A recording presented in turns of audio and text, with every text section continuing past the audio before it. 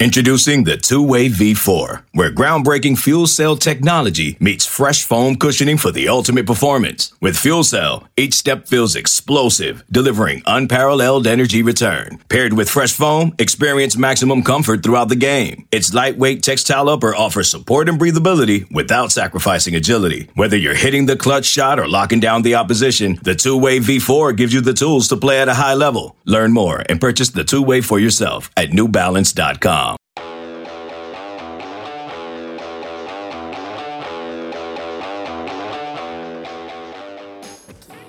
Hey, it's Fitz, and if you don't know who I am, here's a quick bio. I'm a veteran sports journalist who writes, does TV, radio, and is a longtime podcaster. Also, I have stage 4 prostate cancer. During the initial stages of the 2020 pandemic, my doctors advised me to stay at home. But now, 2 years later, I'm not only healthy, but I've been declared in remission. But I'm still continuing this podcast, during which I'm calling the many friends, athletes, coaches, and colleagues who I've met throughout my 30 years in this industry. And now I'm also calling some new people to make some new friends. Oh, and I'm hitting the record button. Welcome to my life and the Life of Fitz podcast.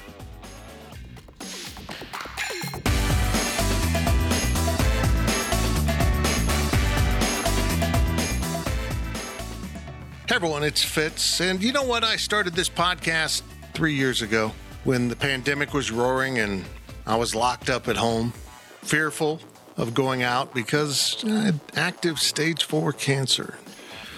It caused me to decide to start calling friends. And not just call friends to catch up, but to incorporate work. Kind of what I do, I guess. I called a lot of friends. That first season had great discussions. And the following season, I shortened it because there was sports again. I had much more to do with work, but we just did a nice little, 12-episode season or so.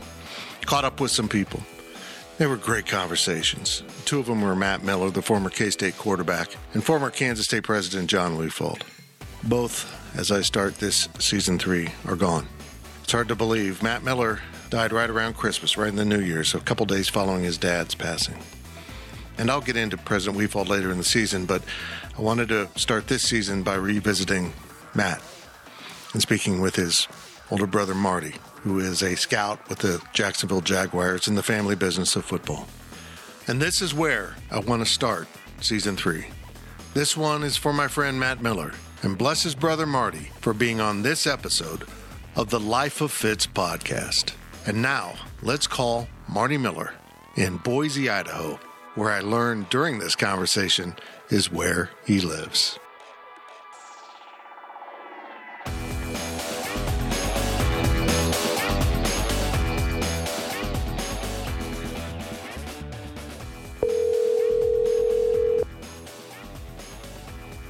Hello. Marty. Fitz, how are you? Good, brother. How you doing, man? I'm doing all right. Good talking to you. So what's going on today in your busy life? My busy life, I am doing a little bit of work. I'm a scout for the Jaguars. I'm watching some game tape of the Titans and the Texans and doing some reports. So when you say scout, are you like a scout of other NFL teams or a college player scout? Predominantly college players, but we have an occasional pro reports that are due.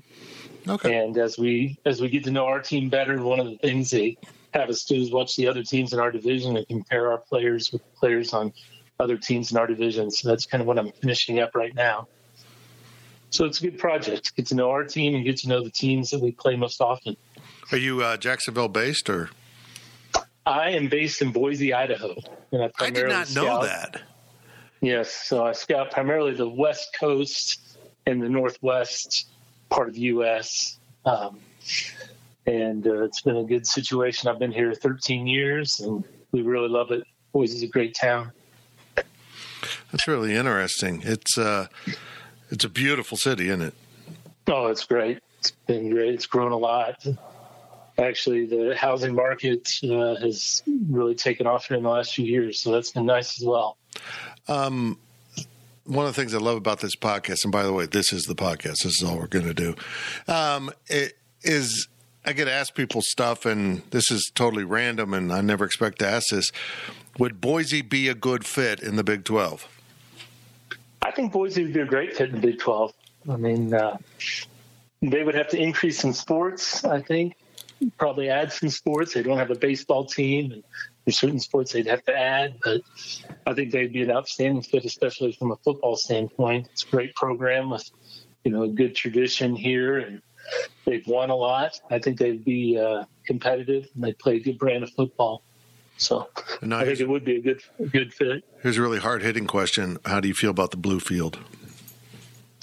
I do not love the blue field, but it's hard to watch. I agree with that sometimes, but I do like the notoriety it brings to the city. Most people, when you go anywhere, know something about Boise, at least besides potatoes. That's true. That's very true. I'm not a big fan of the blue field, and someone has a red field too. I'm like, what are we doing here? Don't know. Yeah, Eastern Washington has a red field. I think Central Arkansas has a purple and gray field. So there's a few of them out there now, but Boise is the first. No. Well, it's not been an easy 6 months, 8 months for the Miller family. It's been a ride, hasn't it? It has not been ideal, no. Starting with 2 years ago when Matt was diagnosed with cancer, and at that time when he was diagnosed, as you know, the prognosis was fairly grim from the beginning, and so we knew it was going to be an uphill battle for him. And unfortunately, at the end of the year last year, he started feeling really sick again. And when he went into the hospital around Christmas time is when they had basically given him the news that he was not going to make it much longer. Coinciding with that, right around Thanksgiving time, my father had a heart attack and had gone into the hospital and just never really recovered from that heart attack. Briefly did a little bit better, but then by mid-December, it was pretty clear he was not going to make it much longer. And so kind of set up the beginning of the year for us to kick off the year not in an ideal situation. Yeah, it was the 1-2 punch. How did the family handle all that? I think my father was 84. His health had started to decline, so you didn't expect him to live much longer, I don't think. But still, when something like that happens, you're not expecting it at any time. Like I said with Matt as well, we knew that he was sick and was struggling. But still, it's a lot to take on, especially at one time, especially for my mom. She'd been with my dad since she was in high school. They were both 84, so they'd been together a long time. And, change is difficult. So when that happened, my brother and my sister, older brother and older sister, we kind of had to divide and conquer. My sister spent most of that time with my mom, and then I flew into Kansas City around Christmas time to be with Matt. And then my older brother went back and forth between both my mom and me to kind of help out during that time. But it was a lot to take on, and I'm glad we had one another during that time. So it was definitely, I said it was a gut-wrenching experience, but it was also very life-affirming, friendship affirming with the people that rallied around Matt. And I think a lot has been written and said about that time. And so it was obviously tough to go through, but you really learned a lot about yourself, learned a lot about Matt, learned a lot about my family and our friends during that time. And, so much support. It was outstanding. Well, all of us who knew Matt knew his life was kind of a roller coaster, and right. He went through some real struggles. But no one deserves what he faced at the end. Advanced prostate cancer is as ugly as it gets, and he didn't fit any of the parameters for a person who should have advanced prostate cancer, but that's what it is. I mean, he was much too young, and it was incredibly aggressive, but boy, he fought like hell, didn't he? Oh, he did. And I think that, we we used to joke when Matt was young, he was not the toughest kid in the world. So you gave him a pacifier and a blanket and put him on a chair, and he would sit there for hours. And he loved to be held by his mom, and he cried a lot, and was not the toughest kid in the world, but boy, he overcame that and was super tough there at the end of his life and during his. I think that epitomized. I think if you watched him play football, if you watched him play sports, I think that's what people would say about Matt, that he was an extremely tough. Yeah, Matt's decline was it was painful. I mean, it was just unbelievable to watch someone that had been so healthy and had gotten himself back kind of on track, and to have this happen is just, it's unfathomable. Yeah, it really was. And, there was a little bit of, his third round of chemo had started in November. And that was something that he wasn't sure he wanted to try to go through again and endure. And, I had talked to him on the phone a couple of times, and finally I just said, and he even echoed this, was that if he didn't give it one more shot to try to fight it one last time, he would always regret it. And so he went through that round of chemo. I went and visited him in November, and that was a great time. We were able to go out and play golf. We went to some restaurants. We went back to our childhood home and kind of walked through our neighborhood and had a lot of time to, catch up on memories and go through things in the Kansas City area and meet with friends and get together and just do a bunch of things. And so that was really nice. But shortly after I left, around Thanksgiving time, he started feeling, really bad again. And it was clear that the chemo was not working. And he did not want to spend Christmas at the hospital. He had done that, the year before. And, that was the last thing he wanted to do. But there on the 23rd of December, he just was too sick at home and went into the hospital. And then on Christmas Eve, he called and said that the doctors said that they just couldn't do anything else for him. And so, that's a very difficult phone call to get. Yeah. And he was obviously just brokenhearted about that. And initially I was pretty bitter and upset with his doctors for telling him on Christmas Eve, because it was just a rough Christmas. But in retrospect, thinking about it, it was really the best thing that could have happened, because he was able to call his daughters, get them to come into town.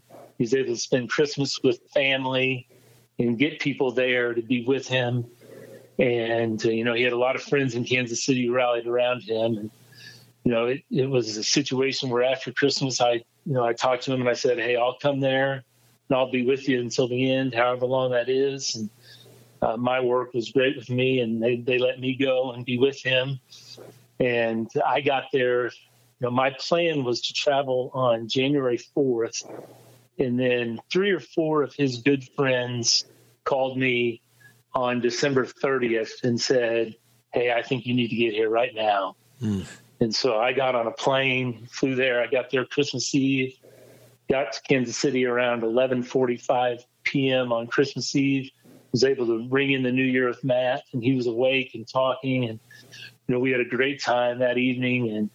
And so I was able to be there on the 31st, and, it was a great experience. And we'll kind of talk more about, how that all, it ended up being an even more amazing experience. The fact that I got there on the 31st and, was able to spend 4 or 5 days with him, where he was really lucid and aware. And had I waited 4 or 5 days, I wouldn't have had that time. So I was very grateful to his friends for intervening, because one thing about Matt, he always put a positive spin on the situation. So if you asked him, what did the doctors say, he would always say, I'm doing better. He just didn't want people to be depressed about his situation. And so you never had a great gauge on the time frame of what they were telling him, because he would always say, I think if they said you've got 3 months to live, he would say, I've got 6 months to live. Mm-hmm. Or, and so towards the end there, I needed other people that were around him to tell us, you guys need to get here right now. And my wife and I flew there and were able to spend that time with him. And, that hospital experience, I think the KU Med Center said he was the most visited patient they'd ever had. in the cancer ward. It was a steady stream of people coming to visit him. It was absolutely an amazing experience to see the outpouring of love and friendship of people just coming to visit him in those days. Unbelievable. Well, it was that ongoing optimism. Every time I talked to him, he was so upbeat, so happy. You would never know from talking to the man on the phone, because you couldn't see him, that he was dying. And he knew he was dying unless he really, really beat the odds. But he never gave up the hope that he was going to be the one to beat the odds. And that's kind of the way you need to approach it. It just didn't work out. Yeah, I think that optimism, it rubbed off on everybody who saw him and visited him in the hospital, even the nurses and the doctors. That's a very tough situation, tough job to have. I can't imagine the stress and the heartache that they feel, but they do an excellent job of also detaching themselves. And it was clear that they were not detached from Matt. They loved Matt. His doctors loved Matt. The nurses loved Matt. One nurse in particular, took care of him every time he went into KU Med Center. She always went out of her way to take care of him and his daughters, and take care of our family. Brought us meals. Did our laundry for us. I mean, it was incredible, the outpouring. Another one of the nurses, the last few days, I think on January 4th was when Matt really took a turn for the worse. And from the 4th to the 8th, he was, unconscious, or, was non-responsive to us. It basically slipped into a coma at that point, and was, sedated heavily and was not active. And one of the nurses, on those days, came into the room, talked to us, and said, "I've never cried in this job ever, but Matt has meant so much to me, and your family has meant so much to me, that I had one day I just had to go out to my car and sit in the car and cry." And that's just something that I think Matt's optimism and his attitude had worn off on people, it rubbed off on people to where they had a great deal of love for him, even though they really didn't know him that well. Anyone who works in medical profession is amazing to me. But incredible. Those people that work in cancer wards or with cancer patients, I've dealt with them, and they're just a different breed. I don't know how they can pick themselves up and go to work every day and deal with people who are quite literally fighting for their lives. And unfortunately, when they get into those situations where they're hospitalized, they're probably going to lose. Often they lose. And to deal with that every day, I just bless them. I don't know how they do it. I have no idea. Yeah. When my work gets stressful, I think of those people and like, how did they put up with this stuff? And every morning there was a debriefing time where his team of doctors would come in. They would go through his charts and what they'd done for him the day before, and talk about the situation. They did that every morning, and the family was in there with them, and we got to hear that.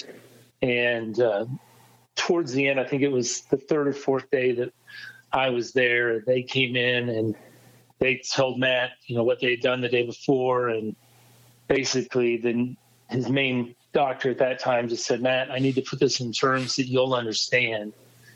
And he said, "Okay," because he just kept fighting and coming up with ideas of things. Have we tried this? Can we do this treatment? Have we tried this medicine?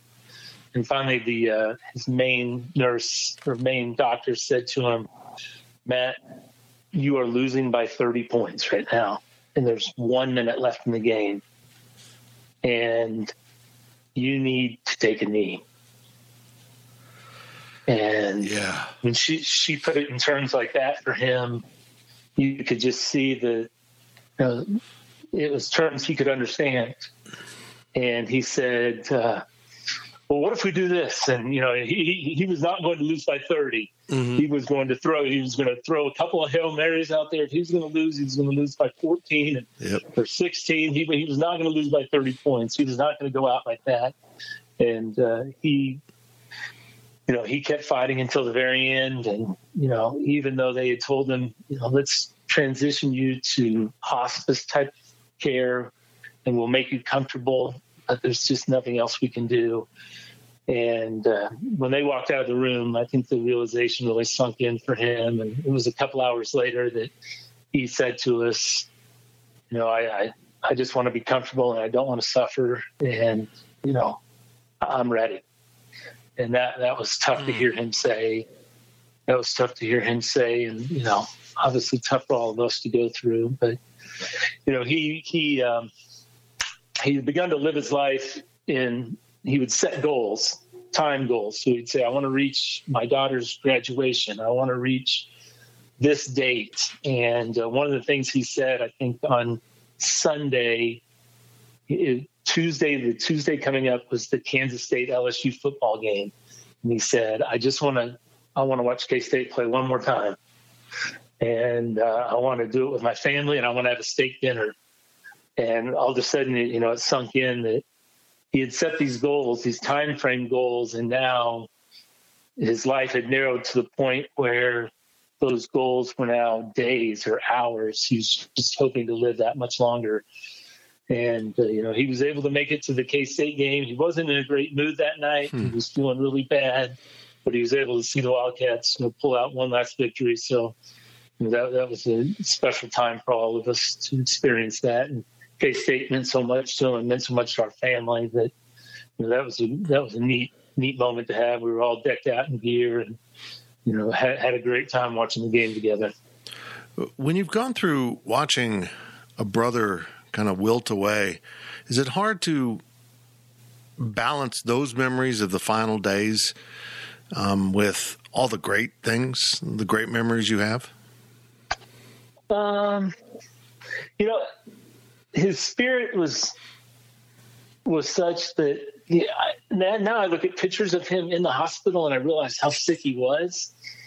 But, you know, his attitude was so good and you were having such a great time with him that it didn't feel that much different than, you know, I think on the last Monday night, the night before the K-State game was one of the best nights. He was in a great mood.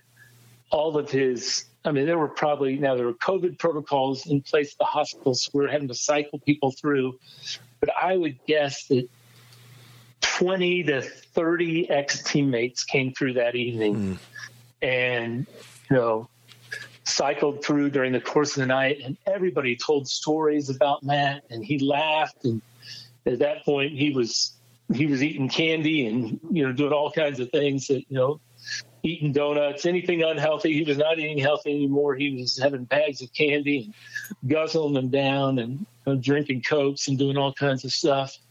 People were just laughing and telling stories about the time they had with him. And that was really a special moment. You know, teammates from grade school on up through his time at K-State in baseball and football.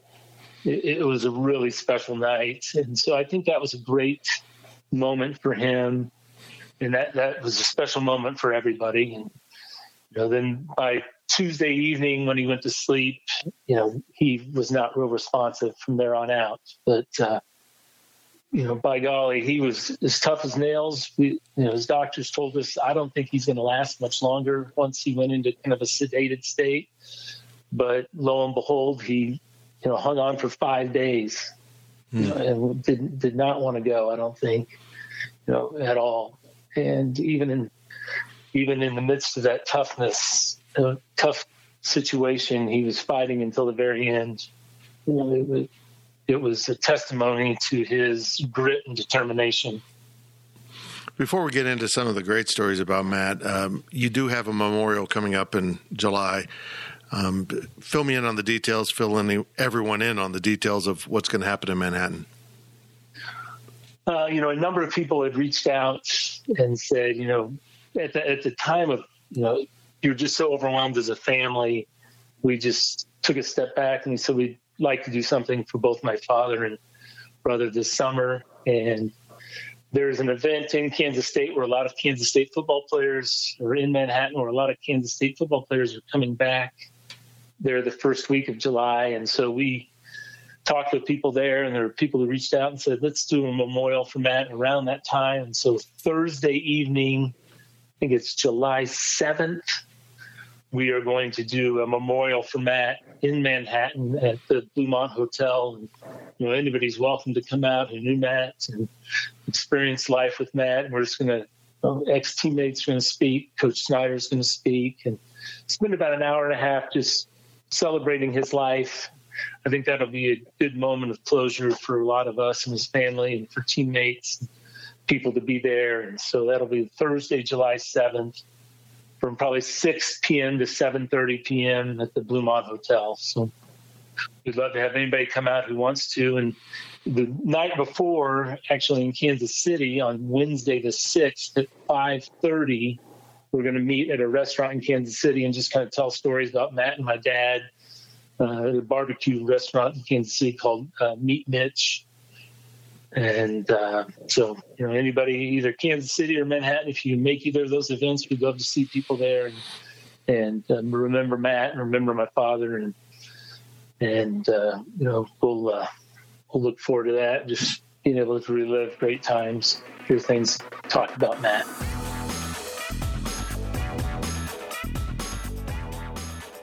Hey, it's Fitz. Let's hit the pause button right here and take a little break.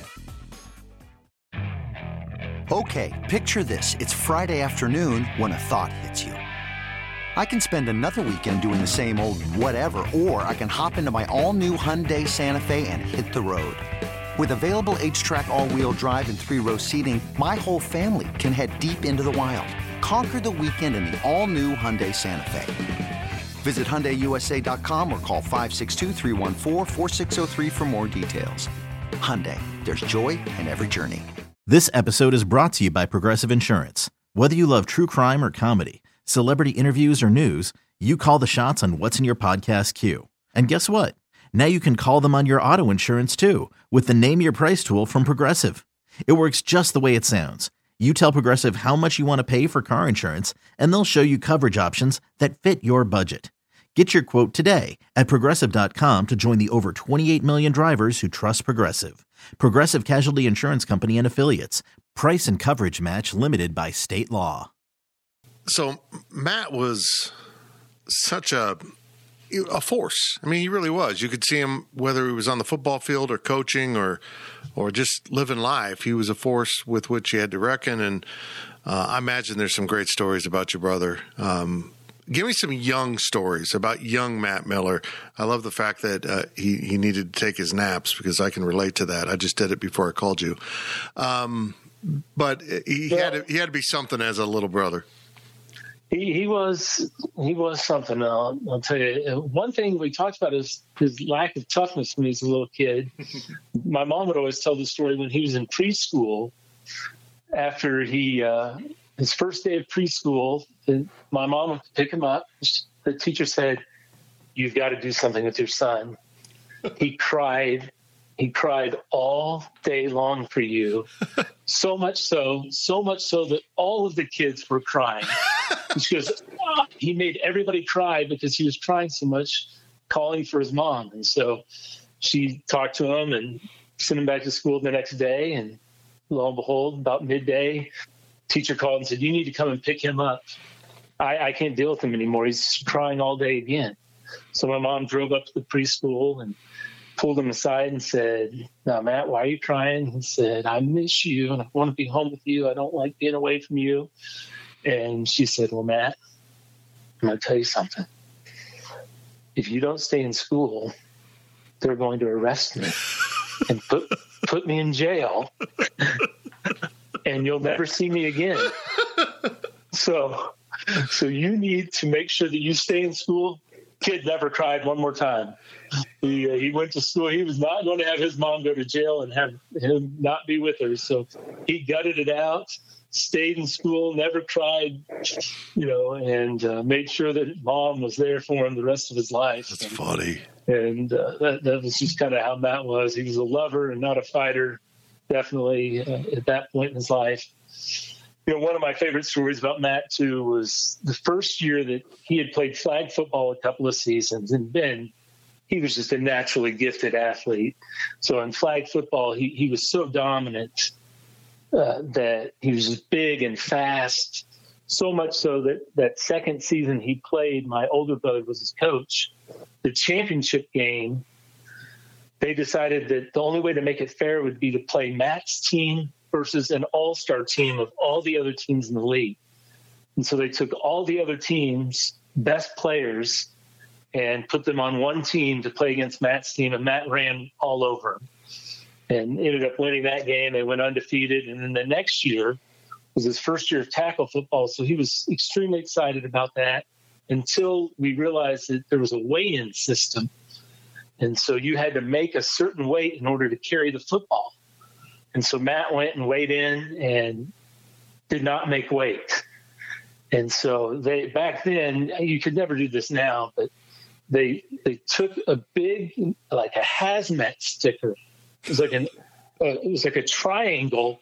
It was neon, like a neon yellow or neon orange, and they stuck it on players' helmets who could not carry the ball. And so Matt had this neon orange sticker triangle on his helmet, and he hated that. He had to play offensive and defensive line. There was one game where he intercepted the pass as a defensive lineman. He started running. He was so excited that he was finally going to get to carry the ball, and they blew the whistle immediately because they didn't want anybody to get hurt by this big kid running around. And so he never got to carry the ball. And he made sure that next year he was going to make weight. So he made weight. And, that next year he's a quarterback and never moved from the position. But he hated that sticker on his helmet and made sure that didn't happen again. That's awesome. Yeah, you couldn't do that now. No. Was he a natural quarterback or just someone that because he was the best athlete, he ended up playing quarterback? I think he was a natural quarterback. I mean, football was ingrained in our family.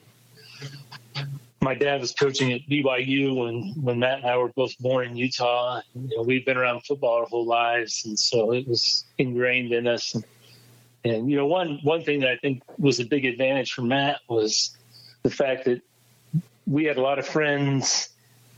I had a lot of friends. He had a lot of friends, and we were all the same age. So there's a lot of families whose kids, there was a 3 or 4 year age difference. So we all grew up playing games together. And so Matt, at a young age was playing with kids that were older than him and being challenged and pushed. And so, it was an idyllic situation for us growing up. Our backyard was the baseball field for the neighborhood. Our neighbors, we had neighbors that had a great backyard for football with a big space. So we would wake up in the morning, and if it was the summer, we would wake up, we would go outside and play baseball all day long, maybe go to the pool for a couple hours in the community pool and then go back and play more baseball. And if it was the fall, we did that with football. And it was pretty clear early that Matt was a natural at quarterback and had leadership skills. I think that was one thing that was evident in dealing and talking with people is that Matt really had a unique ability to lead people. People wanted to play with him and play for him and sacrifice on his behalf. And he was willing. I think it was because people knew he was willing to do that. And he was just unique in that Matt had an ability to relate to anybody. And I think that is a key element of a good leader and a good quarterback. It didn't matter if you were from a small town in Kansas, and grown up on a farm, or if you grew up in an urban, inner city situation. Matt, he connected and related with guys and had a unique ability to be friends with just about any type of person from any socioeconomic upbringing, race, creed, thoughts. What Matt just related with people, and people loved Matt. And that was evident with the people that came to visit. It was just a cross-section of cultures and people that Matt connected with. And I think you probably experienced that in dealing with him. Yeah. I mean, he just was magnetic. He just kind of wanted to be around him because Matt was so happy. And when he put off that kind of energy, people want to be around you. There's no doubt. He was a definite life of the party. We said he was, he had a lot of unique talents. He had a photographic memory, always knew useless facts. He loved to sing and dance. If you got him on a dance floor at a wedding, he'd be like, look at this guy dance. He's pretty smooth out there on the dance floor and loved being in front of people. And so It was definitely a magnetic personality and a great leader. So he ends up at Kansas State playing for Coach Snyder. I don't know. I just feel like no matter how much football you've been around, playing for Coach Snyder had to be kind of a shock to the system. Did you pick that up from him? I think playing for Coach Snyder and then, coaching with Coach Snyder too, those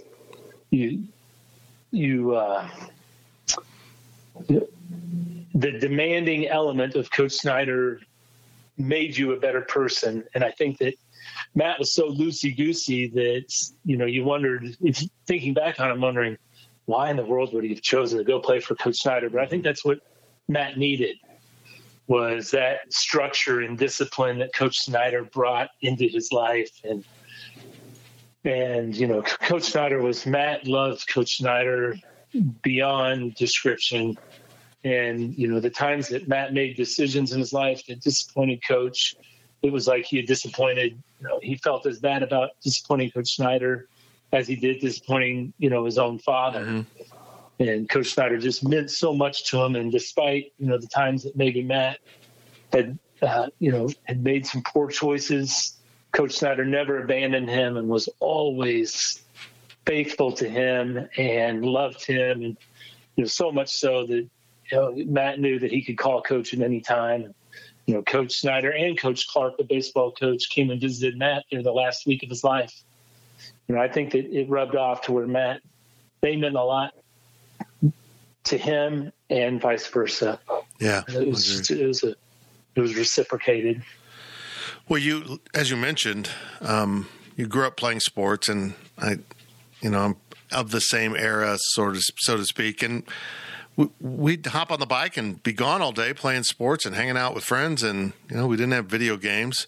Might have had Pong, and nobody wanted to play that. And so you were just immersed in sports. But on top of that, like you said, it was a football family, not a family of people that enjoyed football. That was literally your dad's life. And, of course, I remember him being a player personnel guy with the NFL, and he also coached. What was it like growing up in a house with someone that was so deeply immersed in the sport of football? Oh, it was unbelievable. It was great. I couldn't have imagined anything. You talk about when you were a little kid, your birthday party some years was at the stadium. My dad would take us up to the stadium and, give the kids a tour and then let us play a game on the football, in Arrowhead on the field. And, what kid gets to do that? Very few. And be around players.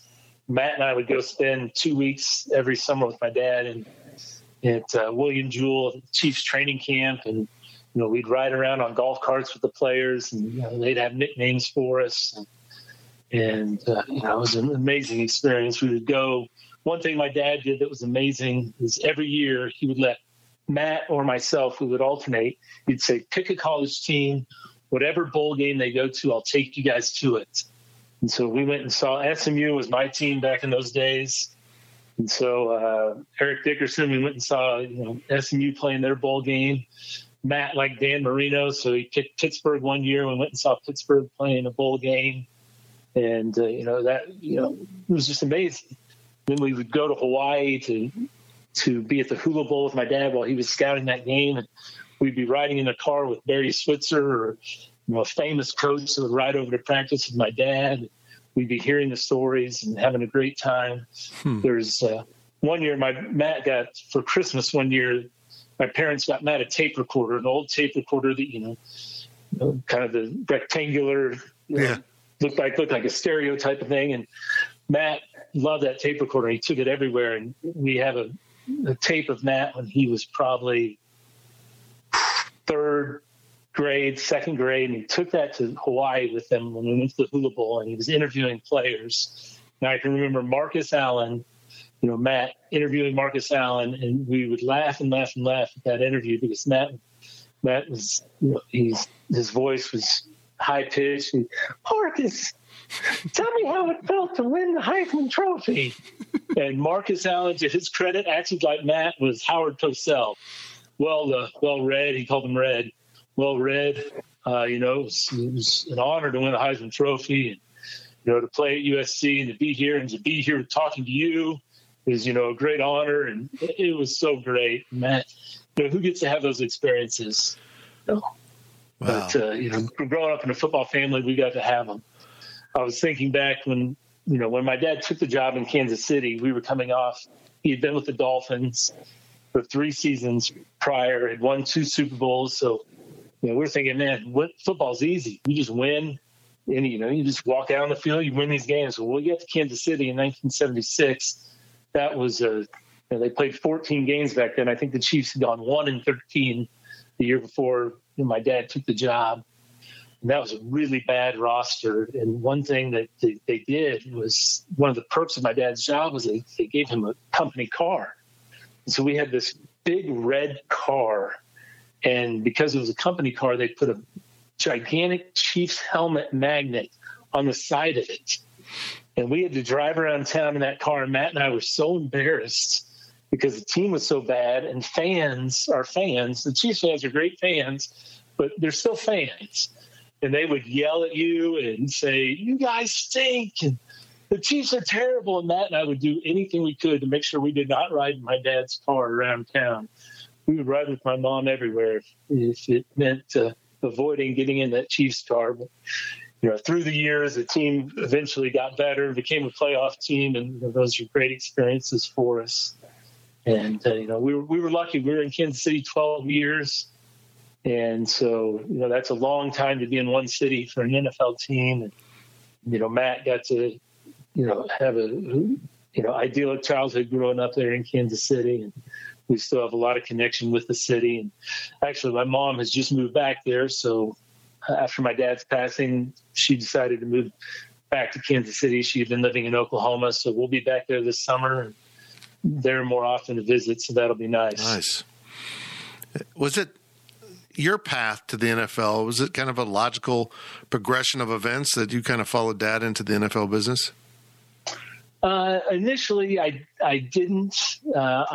My first I knew that football was something I always wanted to be a part of, but it wasn't until about 6 or 7 years after college that I said, this is what I want to do. And so my first job was with the first XFL. So when the XFL started in 2001, I was I got a job working with the Los Angeles team, and we won the championship there. The league folded, and luckily just through some connections with my dad and working for Al Luginbill in the XFL, I was able to catch on in Jacksonville the next year, and that was 2002, and I've been there since. So I've been in Jacksonville 20 years. A great run, and I've been able to experience a lot.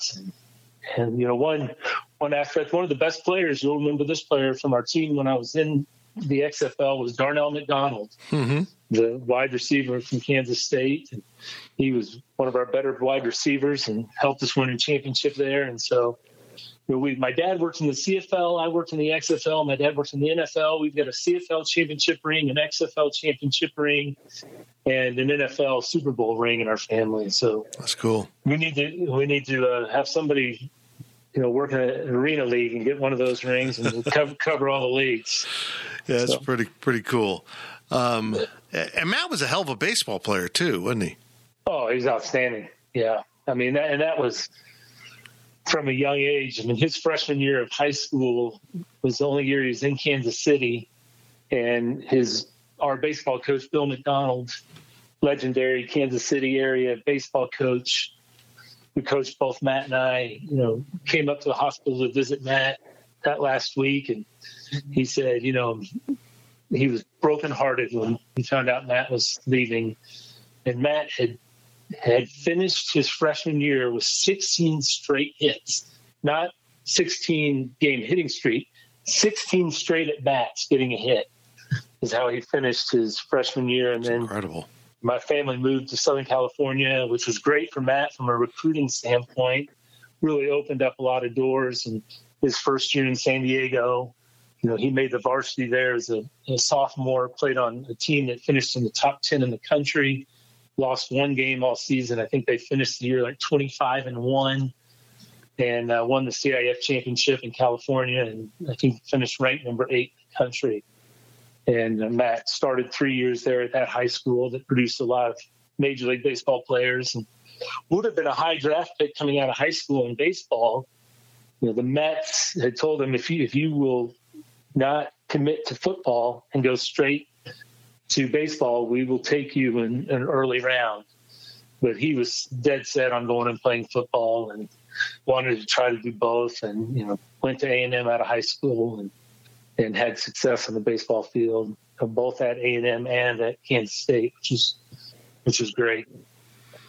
One of the things Matt expressed to me as time progressed was his number of concussions that he suffered on the football field. And we all remember, the Holiday Bowl, of course, where he got KO'd and Brian Cavanaugh came in and had a great game. But as someone that's still in the football game, how troubling is the CTE issue, and how much did you see it reflect in your own brother? Yeah, I think that, it's pretty clear that the concussion issues that players have suffered are lingering. And I'm very excited that the NFL and doctors are now more clued in on that. It's obviously the weight of evidence is there that, something needs to be done. And a lot of advances have been made in the game. And there's just so many things from a safety standpoint that, we used to do, even as, you used to bang your helmet against other players trying to, get yourself fired up before a game. Or I remember you used to try to, give yourself streaks on your helmet. You would bash your helmet against somebody else, things that you just didn't do that were not logical on your own decisions that you would make that you obviously do not do anymore.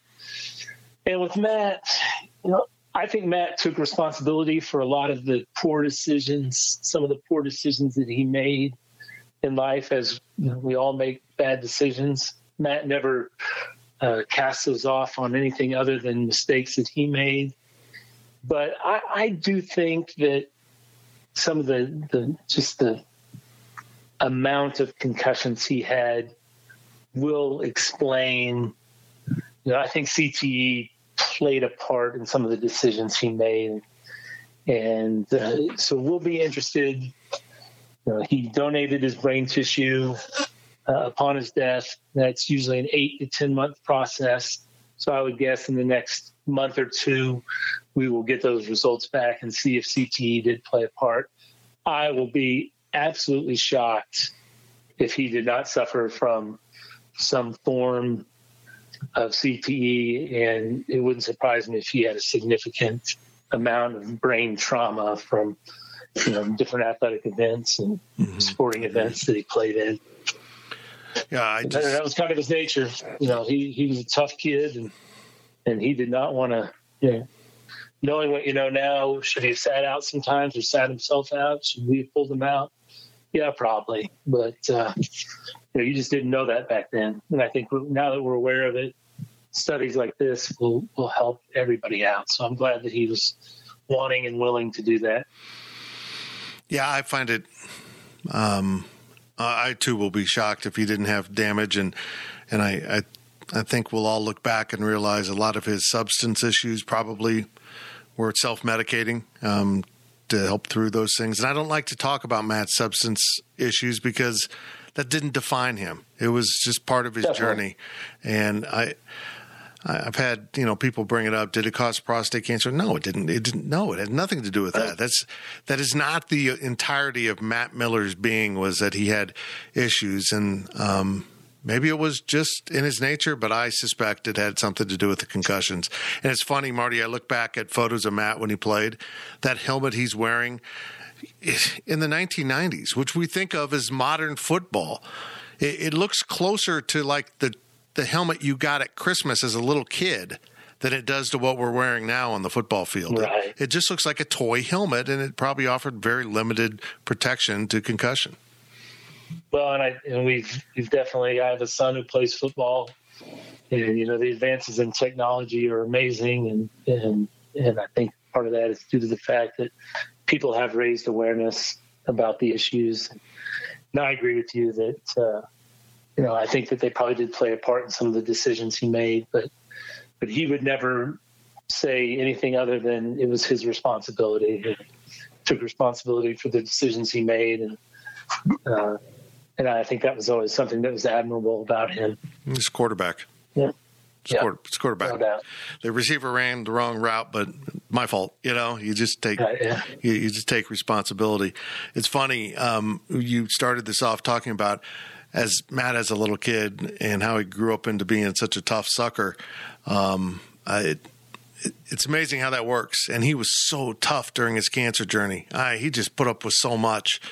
I was inspired by him, honestly, brother. I think everybody was.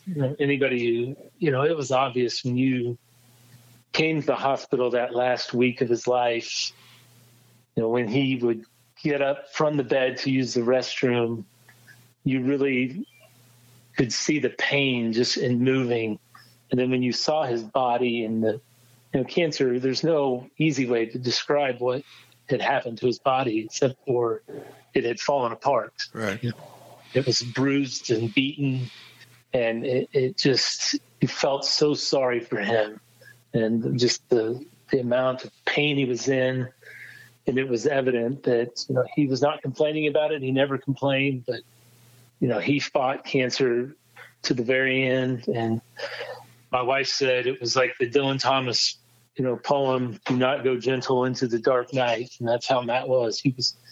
He fought and fought and fought. And I think one thing that was, if you don't mind me telling another story about the end there, was when I got to the hospital, Matt was on pretty heavy medicine to pain medicine. And so during the course of the day, there were limits to how much they could give him. But so there were times where you were talking to him and he wasn't all there. But soon after a day or two of being there, I realized when he woke up in the middle of the night, usually around 2 or 3 in the morning, and it was a great situation from a setup, is he had a room and then there's an adjacent suite. And so when I arrived on the 31st, I did not have to leave the hospital any night. Friends and family were able to sleep in this suite next to him. And so you would hear him get up and use the restroom, and I would go and talk to him at 2 or 3 in the morning. And he was very lucid during that time and was talking, and it was like having the old Matt back. And, during that time, one time he said, I feel like I know I'm dying, but it shouldn't feel like, he said, I just don't feel like I'm dying. I know my body's breaking down on me. I just don't feel like it's time to die. And he said that, it just was breaking your heart to hear him talk. And he said the thing that scares me the most is the actual moment of death, just that I won't be around anymore. He said, the only thing that gives me comfort in that time is, he said, it's like a mantra in my mind. He said, I just repeat the words from John 3:16 over and over again in my head. And so he used that Bible verse as kind of, a calming influence for him. He said, whenever I worry about the actual moment of death, I just repeat this over and over again. Now, if you go forward a few days, towards the end, when he was unconscious, we did not ever have him alone in the room. He from Christmas Day on, there was someone in the room with Matt always. And, they would tell you stories in the hospital about people hanging on until certain family members come and visit. But I think it was the opposite with Matt. I don't think he wanted to pass away with people in the room with him. I don't think he just loved everybody so much that he didn't want people there. And so after a while, we just decided, people started, less and less visitors we were allowing in. And, we got down to the last day or two, and it was me and his oldest daughter were there on the last day. And I went to take a shower on that Saturday evening, and she had gone out for a walk and had come back. And I said, hey, now that you're back, I'm going to run down and take a shower. So I ran down to the floor below us, took a shower. I came back up from taking the shower. And when I walked in the room, when I was walking into the room, I saw his daughter walking into the room, and I heard her kind of yell out, in agony, in tears, that, it was clear that Matt was gone. And what had happened, Matt was having some trouble breathing, and she called the nurses in. And when that happened, they would readjust him. And she left to go use the restroom while they were readjusting him. And he passed away in that 1 minute where there was no family or friends with him. And I think you're right. I just don't think he wanted to pass away with family or friends around. And, one thing that was amazing about that was his daughter, Mia, was just so heartbroken that she wasn't there for the actual moment, because we wanted to be there with him to comfort him. And she said, it was the weirdest thing, Uncle Marty. When I got up to leave, I started walking out of the room, and I went back in, and I whispered in his ear, John 3:16 for some reason. He said, I don't know why I did that, but I just felt the need to share a Bible verse with him. And I said, well, I had to have told you about him saying that when he was afraid to die, that his mantra was John 3:16. She said, Marty, nobody ever told me that. And I think it was, whether you believe in divine inspiration or not, I think, for her in that moment to just say that to him was a comfort to him, to say, it was allowing him to pass on. She walked out of the room, and 30 seconds after she said that to him, he passed away.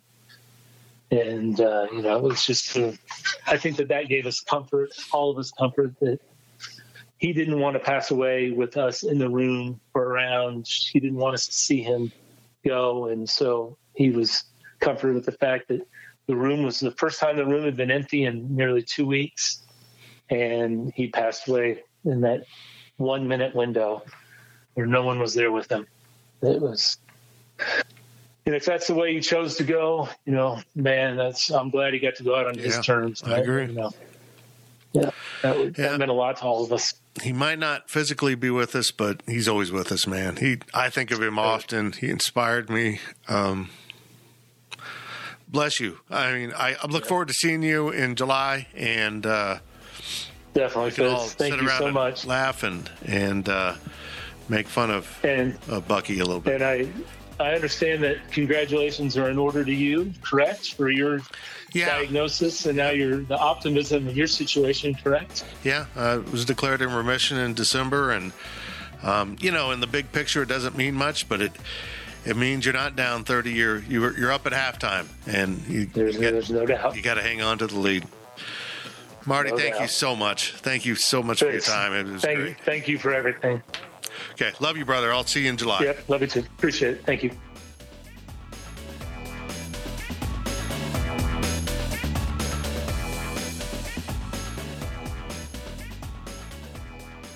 That took a lot out of me. We didn't get into this. Marty is fighting Parkinson's. It seems like the Miller family is going through a lot of challenges right now. The loss of Matt and Father Les were just catastrophic to be so close together. But Matt should have had a lot of life left, and he didn't. But in some ways, he lives on.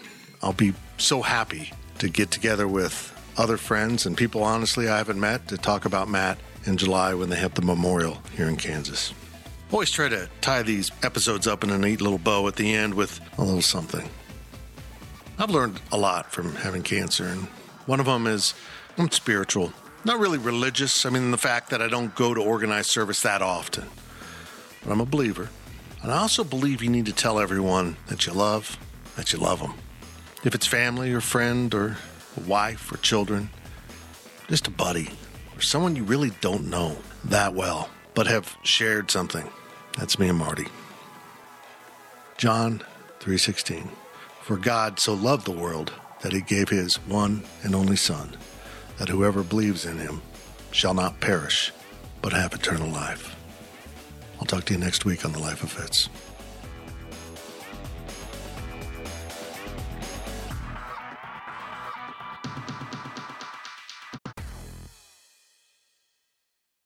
You can now relive the best moments of the UEFA Champions League 24/7. The UEFA Champions League channel is a new 24-hour streaming channel serving nonstop goals, highlights, and full match replays from the world's most prestigious club competition. Reminisce on your favorite moments, legendary players, and brilliant goals with the UEFA Champions League channel, streaming around the clock on Pluto TV and the CBS Sports app.